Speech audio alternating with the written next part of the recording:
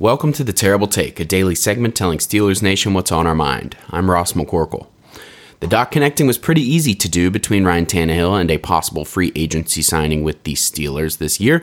The Steelers are almost certainly in need of a quarterback, if not multiple, and a veteran behind Kenny Pickett, as we learned last season, is crucial. Tannehill had the best 2 seasons of his career with Arthur Smith in Tennessee, and the familiarity there with what Smith likes to do could pay dividends for the Steelers. Just having a quarterback in that room with Pickett who understands the system could help big time. So it was no surprise on Sunday morning when the NFL Network insiders reported the expectation is the Steelers will likely pursue him next month. With the first sign of interest in him, I wanted to take a look at Tannehill's stats to see if he still has any juice left in the tank at 35 years old, and by the time next season starts, he will be 36.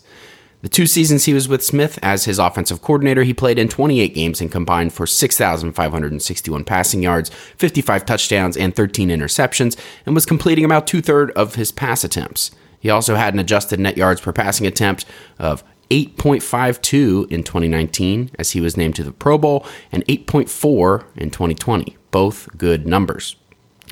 Since Smith departed for Atlanta, his metrics have more or less fallen off a cliff. The adjusted net yards per passing attempt fell to 5.33 the very next season and has been on the lower end ever since, most recently ending the 2023 season with 4.39. He's almost halved that important metric in just a few years' time without Smith as the OC. Some of that is age, some of that is A.J. Brown getting traded and the Titans struggling to replace him, and some of that is Smith leaving the organization. Regardless, the Steelers hopefully wouldn't get in a position where Tannehill is required to start more than a game or two, and his veteran presence and familiarity with the system could be huge for the quarterback room as a whole.